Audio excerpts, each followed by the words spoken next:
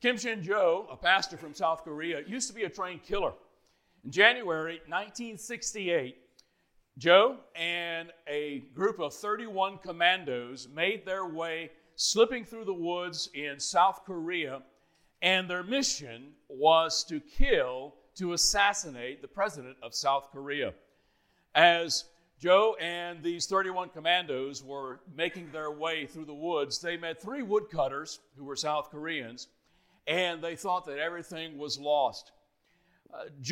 Kim Shin-jo, began speaking to these 3 South Korean woodcutters, and he was trying to teach them, indoctrinate them on the glory of communism. And he was trying to pull them over to the side of the Communist Party.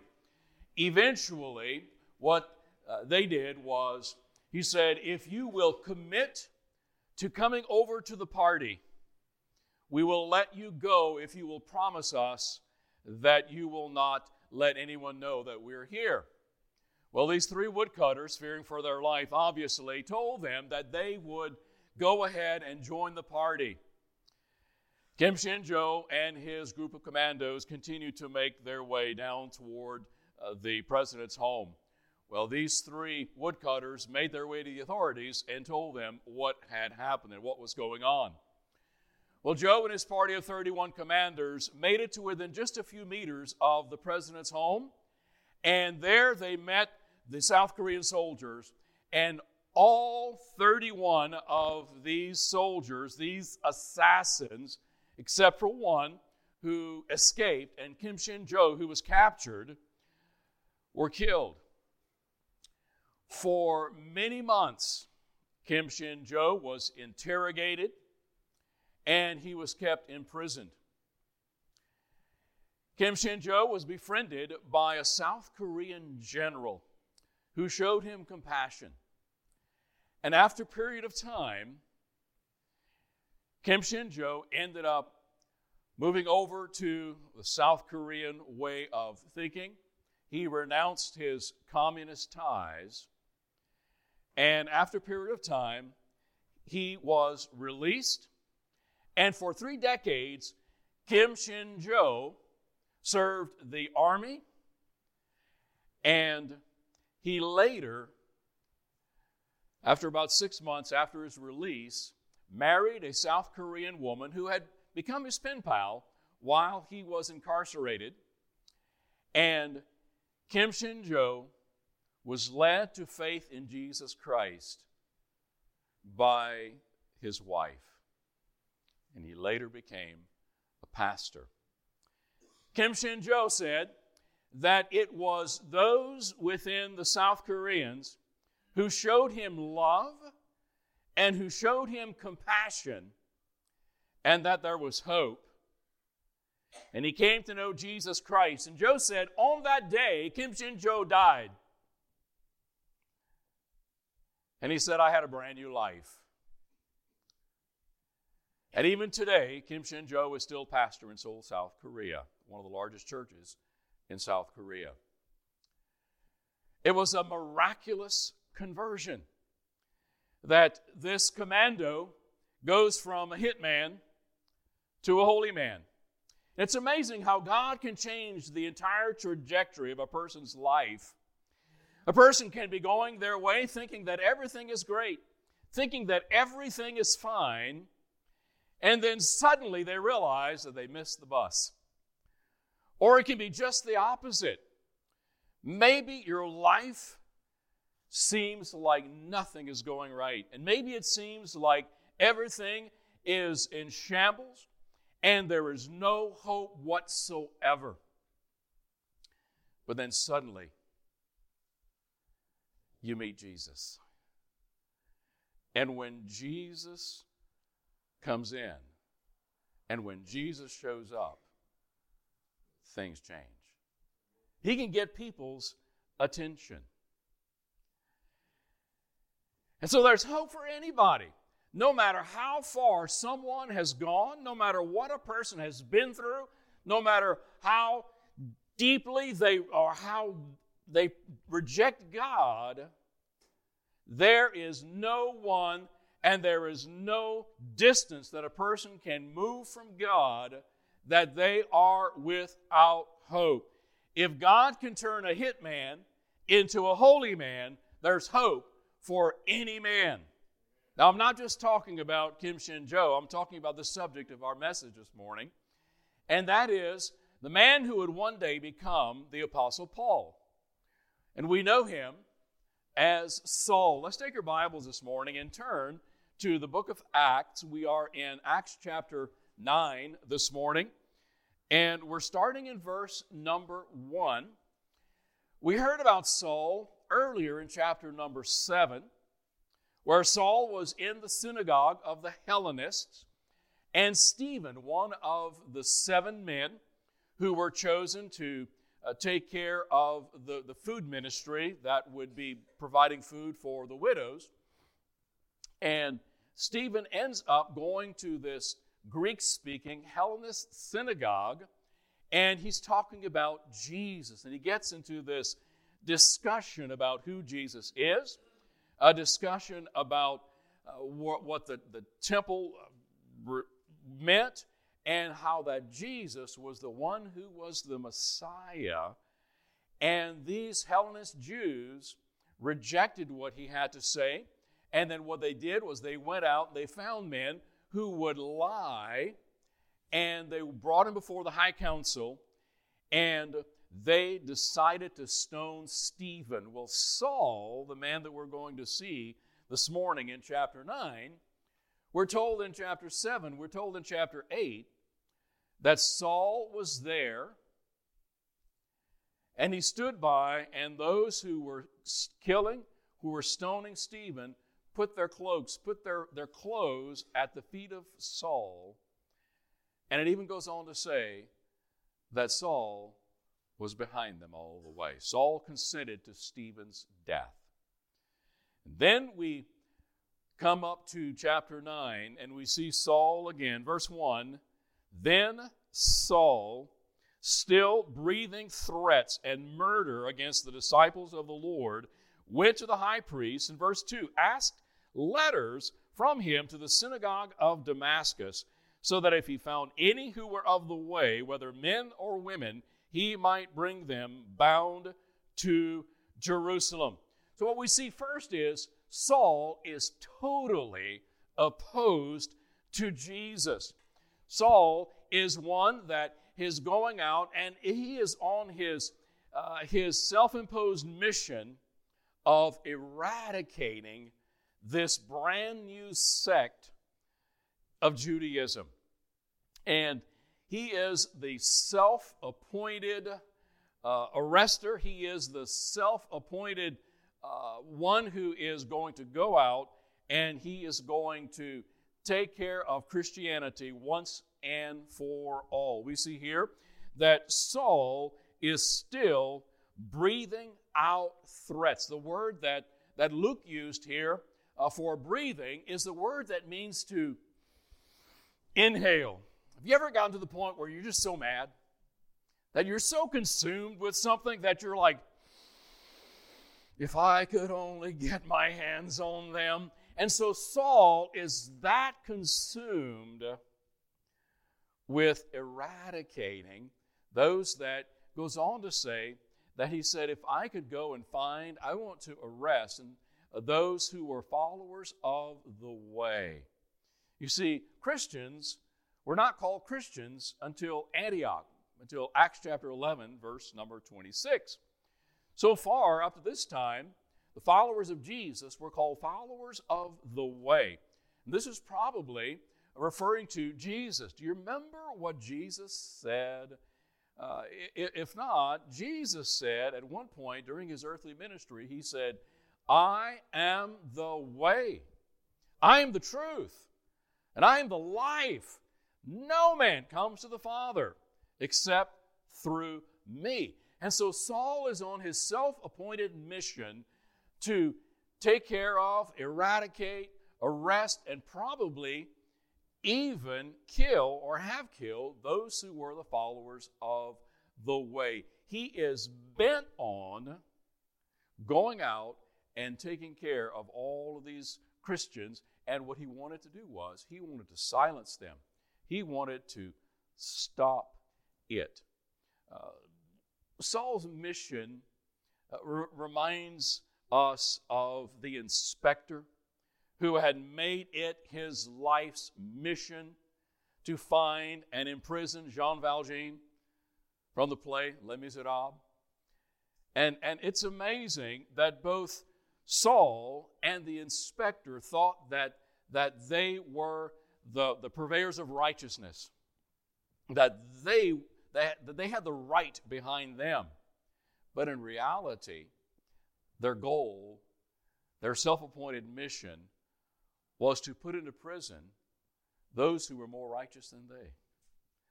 And so Saul is bent on taking care of all of these Christians, getting them out of the way, because Saul was opposed to Jesus. In Saul's mind, this Jesus was a fake. He was a fraud. He was a blasphemer, saying that he was the Son of God, that he would rise again one day. And in Saul's mind, Jesus is dead. These misguided followers of the way, all they're going to do is they're going to hurt, they're going to harm pure Judaism. And so he's out on his mission to eradicate Christianity. So what he does in verse 2 is he says he asks for letters, he goes to the high priest, and he wants to get arrest warrants. He's out to get letters of extradition. And he sets out on the road to Damascus. Now, Damascus was a larger city, about 160 miles north of Jerusalem. And so here he goes with his posse, and he's going up to Damascus to catch as many Christians as he can, whether they were on horseback or donkeys or walking, whatever. They were on the road. That was their mission, and he was going to get men, women, it didn't matter. He wanted to bring them back. So Saul is setting out to eradicate Christianity because he didn't believe, he didn't agree. A number of years ago, a lawyer by the name of Frank Morrison set out to disprove Christianity. What Morrison said was, he says there are two things that we must set out to disprove if we can eradicate Christianity. One is the resurrection of Jesus Christ. And number two, the conversion of Saul of Tarsus. He said, if I can disprove those two events, we can topple Christianity. So Morrison set out to, in his research, to disprove the resurrection of Jesus Christ and the conversion of Saul of Tarsus. But what Frank Morrison found during his research, he found that all of the evidence was for the resurrection of Jesus Christ and for the miraculous conversion of Saul. Frank Morrison, the atheistic attorney who sets out to topple Christianity, surrendered his life to Jesus Christ and trusted Christ as his Savior. And just like Frank Morrison, we're going to see that Saul of Tarsus has an unlikely conversion. So let's move on. Let's continue. We see in verse number 3, as he journeyed. So Saul is on his way. He's still traveling up north on that road. And just outside of Jerusalem, if you stand on one of the mountains there, you can see this road that makes its way up toward Damascus. And he's on his way, and suddenly a light shone around him from heaven. Then he fell to the ground and heard a voice saying to him, Saul, Saul, why are you persecuting me? So what we see here is that Saul, who was out to imprison, out to arrest all those who were followers of the way, suddenly has a come to Jesus meeting. And so he sees a light, it knocks him, and later in chapter 26, as he's before King Agrippa, all of the rest of his entourage, his posse, falls to the ground along with Saul. And all of a sudden, Saul's misconceptions about Jesus are shattered. It says, suddenly a light shone around him from heaven. It was a bright light. Think about it. It was noon. We know that from chapter 22 and chapter 26 when Paul is standing before King Agrippa and he's giving his defense. And he says, O king, he said, it was midday and a light shone around me brighter than the sun. Saul is on his way, breathing out threats, consumed with his self-appointed mission to eradicate Christianity, and Saul meets the very one that he was set out to persecute his followers. Saul was extremely sincere. Saul was the self-appointed guide, judge. He was the one that wanted to keep Judaism pure. He wanted to keep their orthodoxy pure. So much so that he couldn't see reality around him. You know, we can be the same sometimes. Sometimes we are so bent on thinking that we are the ones who are protecting orthodoxy that we become blind to the needs of people all around us. And so Saul has this come to Jesus meeting, and I believe that Saul saw Jesus that day. There's a number of other places in the New Testament where it talks about, and he says about this event where he says that he saw Jesus. So Jesus shows up, whether he did or not, the light so bright. Can you imagine a light in the Middle East, midday, a light brighter than the sun? So Jesus shows up, knocks Paul to the ground. Imagine Paul, always in control. Saul, this type A personality, is humiliated and dropped to the ground. Saul was sincere in his beliefs. But I want you to know that sincerity is never enough. A person can be misguided and sincere. And I've heard it said, there are a lot of religions in the world. And there are a lot of people that are sincere. And if they're sincere and they're trusting in what they believe, then I believe one day they're going to get to heaven. Well, some people don't even believe in heaven. And some people are so sincere. Well, I'm here to tell you that sincerity does not save. Because Jesus said, I am the way, I am the truth, I am the life. No one. When Jesus said no one, he means no one. No one comes to God except through not Allah, not Muhammad, not Buddha. No one comes to the Father except through me. Jesus is the only way to God the Father. Faith and trust in Jesus Christ is the only way. And you say, well, Pastor, what right do you have to say that? Well, Jesus himself said it. And if it's a lie, if it's not true, then one of two things. Jesus was a sham, he was misguided, or he was a charlatan and a liar. Do you realize that there is more, there is more evidence to the resurrection of Jesus Christ?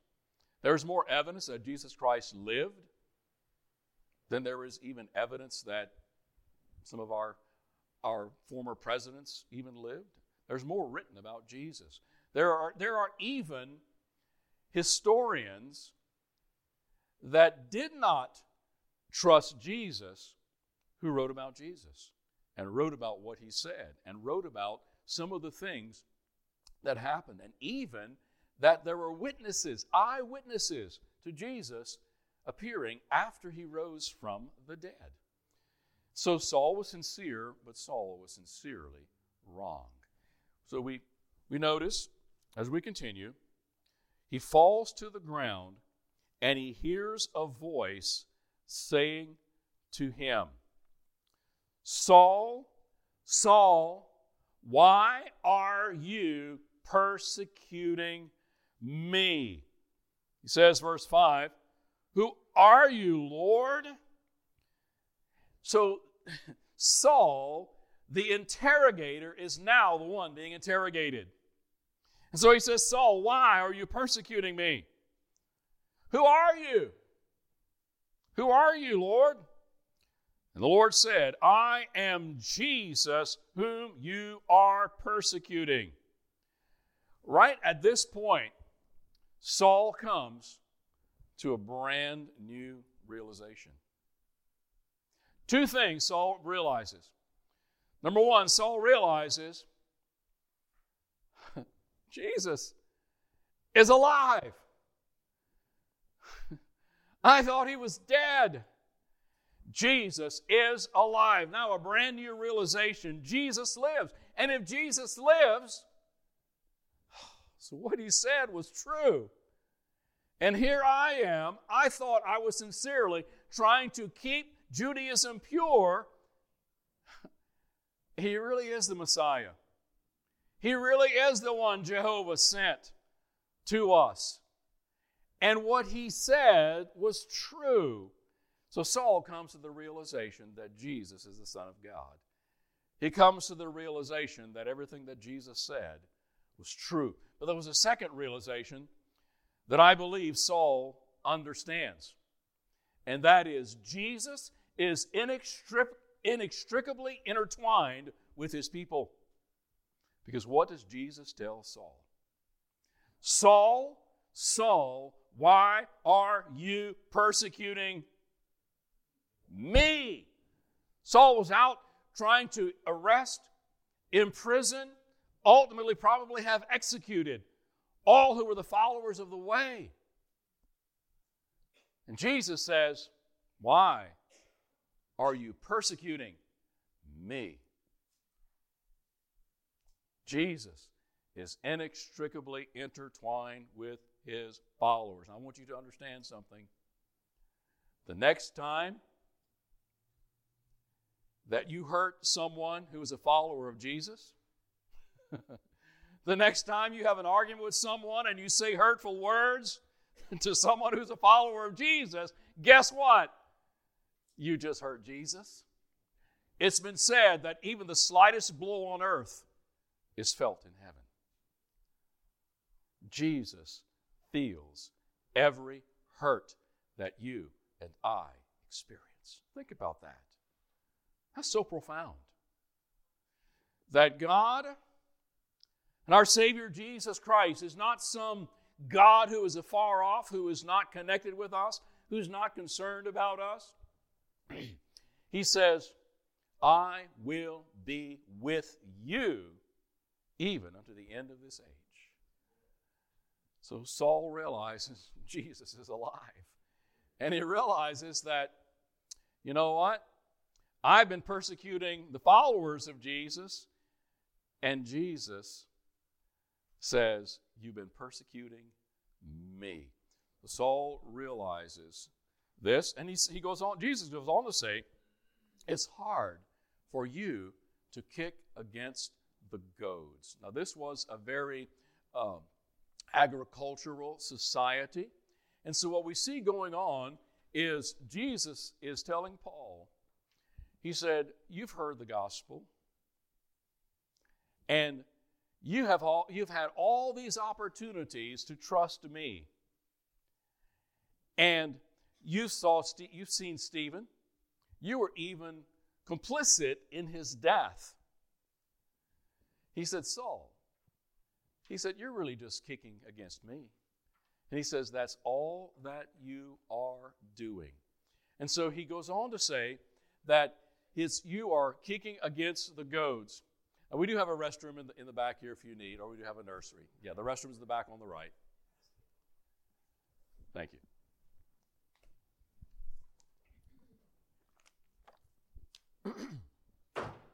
He said, it's hard for you to kick against the goads. Now, a goad was sometimes when someone was working a team of oxen,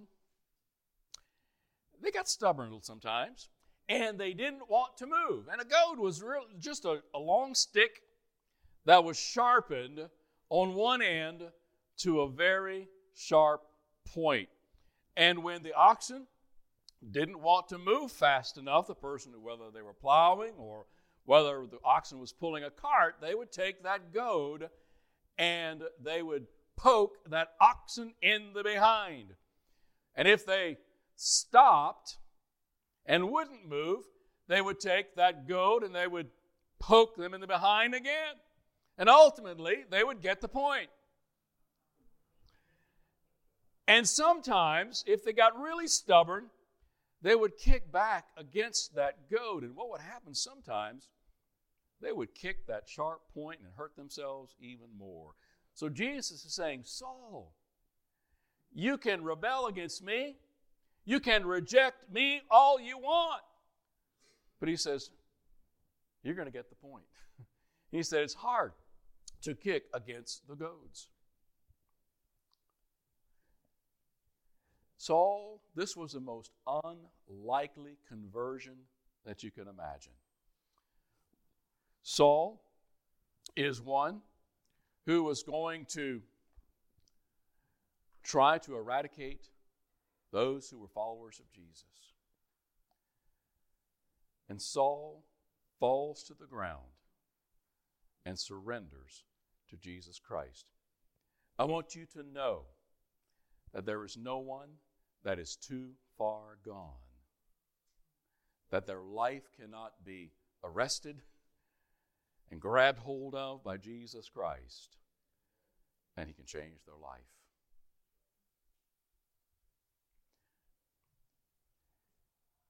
You know, everybody knows someone that you would say to yourself, that person, never in a million years would they surrender to Jesus. You know, we all know someone that we say, you know, they are so hard-hearted and they are so hard-headed that they would never trust Christ as their Savior. I want you to imagine.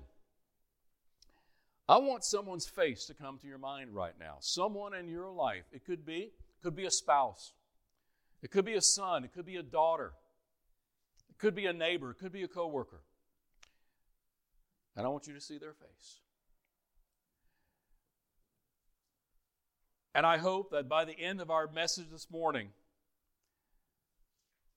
that you're rethinking your thinking because of what happened to the Apostle Paul. And to understand that no one is too far gone, that Jesus Christ cannot come into their life and change the entire trajectory of their life. Jesus can get our attention. Saul most likely heard the gospel. There's even the possibility that Saul might have heard Jesus. For sure, Saul heard the message of Jesus and the gospel when Stephen was speaking because he was part of that synagogue.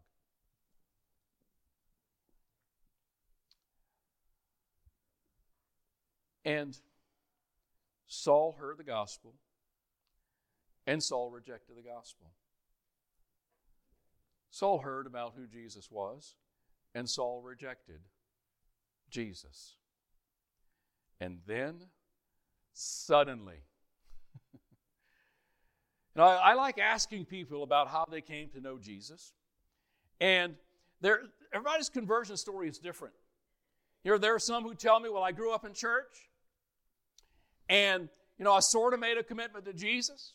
Then I made more of a commitment to Jesus. And then finally, I made a real commitment to Jesus. So for some people, it's a process of revelation. But for others, it happened suddenly. Might be a catastrophe. Might be the death of a person that was dear to them in their life. It might be the result of a biopsy. It might be the loss of a job. It might be something that happens in their life. And it's like an epiphany. The light goes on, and it's, I get it. I understand. Jesus died on the cross in my place. And there's hope. And they trust Christ as their Savior. So Saul had one of these miraculous, unusual conversions that it was immediate. He realized who Jesus was. He realized the error of his ways.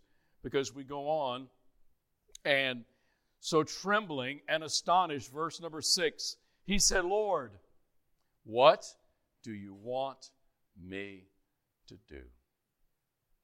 Lord, what do you want me to do? The transformation begins. And the Lord said to him, arise and go into the city, and you will be told what you must do. So the transformation in the Apostle Paul's life begins. I don't have it up on the screen, but turn with me, if you will, to the book of Philippians, chapter 3. I want to go forward. Paul talks about his conversion experience 2 or 3 times in the New Testament. But in Philippians, chapter number 3, I'd like to begin in verse number 10. And in verse number 10, as Paul is talking to writing to the Philippian believers, he says, that I may know him, capital H, Jesus Christ, that I may know him and the power of his resurrection and the fellowship of his sufferings, being conformed to his death, if by any means I may attain to the resurrection from the dead. Now, verse 12. Not that I have already attained. He says, I'm not there yet. I'm not perfect yet. Haven't made it to heaven yet. But, he says, I press on that I may lay hold of that for which, he said, that I may lay hold of that for which Christ Jesus has also laid hold of me. He says that one day, he says, I am working, I am sharing the gospel, I am doing whatever it takes to reach people for Jesus. And he says that one day, he says, I'm doing all of this one day that I may lay hold of that for which Jesus Christ also laid hold of me. That word laid hold in the language that Paul was writing in and that Luke was writing in is the Greek word katalambano. It means to arrest. It means to seize, to lay hold of. And I believe the Apostle Paul, in his mind, as he was writing this letter to the Philippian believers, thought back to that very day that he met Jesus on the road to Damascus.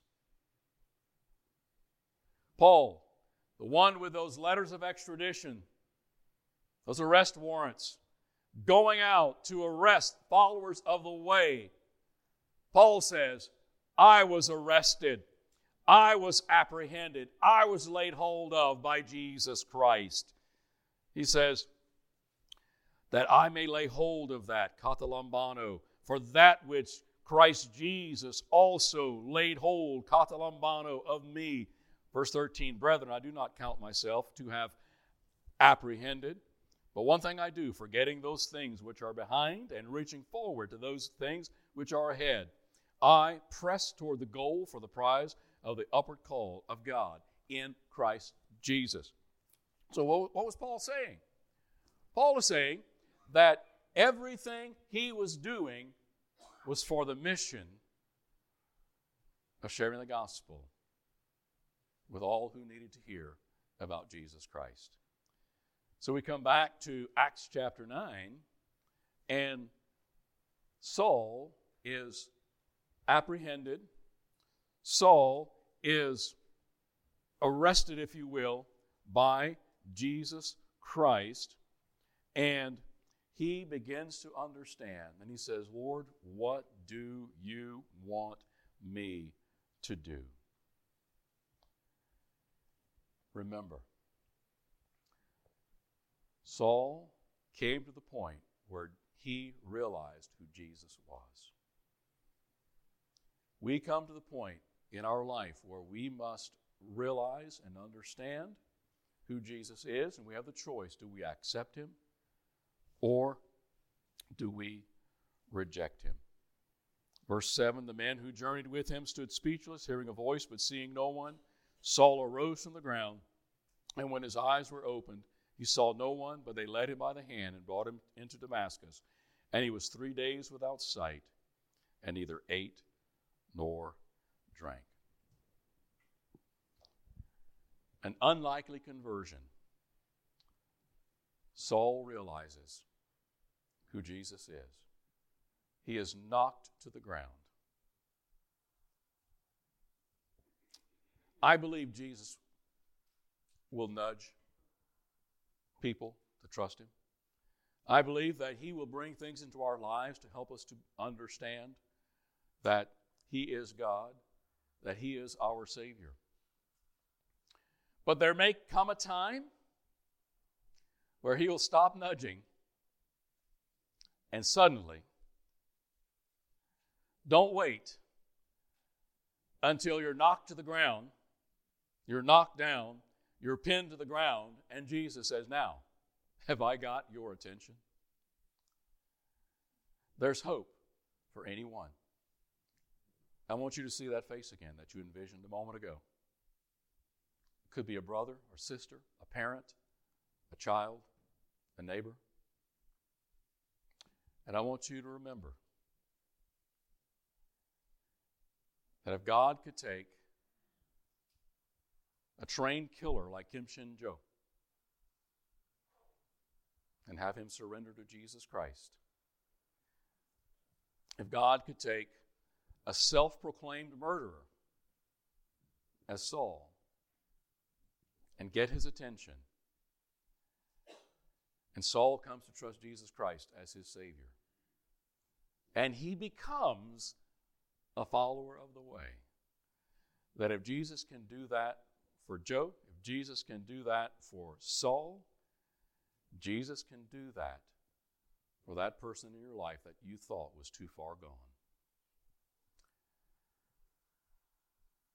I want you to understand that if God can turn a hit man into a holy man, there's hope for any man, woman, or child.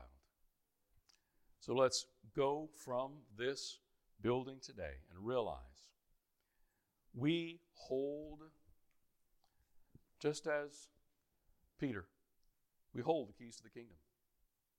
You know what the keys to the kingdom are? It's the gospel. We have the keys to unlock the door of people's hearts by sharing the gospel, and God's word is living, it's powerful, it's sharper than any two-edged sword. And when we share the word of God with others, we need to do the work. We need to do everything we can. But then it comes a point where it's God's job to do the only thing that he can do. Holy Spirit will open up their hearts, open up their minds to the gospel. No one is too far gone to come to the point where God can completely change the trajectory of their life. What did Jesus do when he was on this earth? He went to the people who really needed him. Kim Shin Jo said it was the love and the compassion that was shown to him by his South Korean captors that began to melt his heart. When Jesus Christ went to those who really needed him, he showed unconditional love. And we see a pattern in the ministry of Jesus. When he goes to lost sinners, he did not judge them for where they were, or for their sin, because they couldn't help it. But what did he show them? He showed them not how they had sinned, but he showed them that they were sinners. He showed them that they were separated from God. He showed them that they needed a Savior.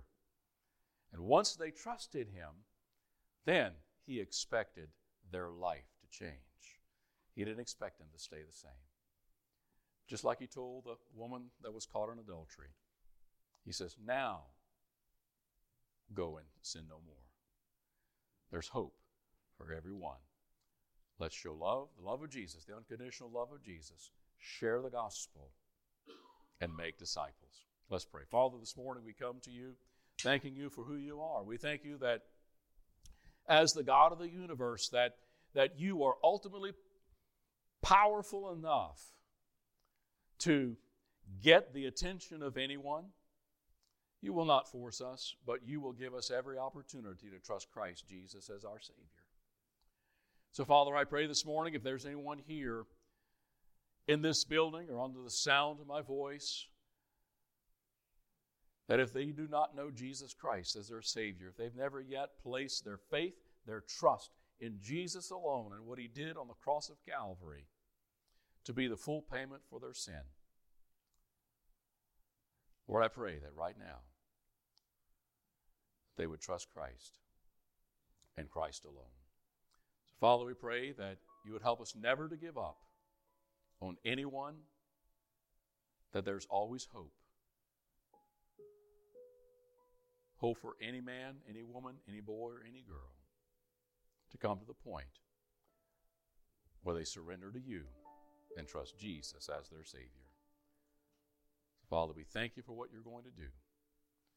Father, we pray this in the name of our Lord and our Savior, Jesus Christ. Amen.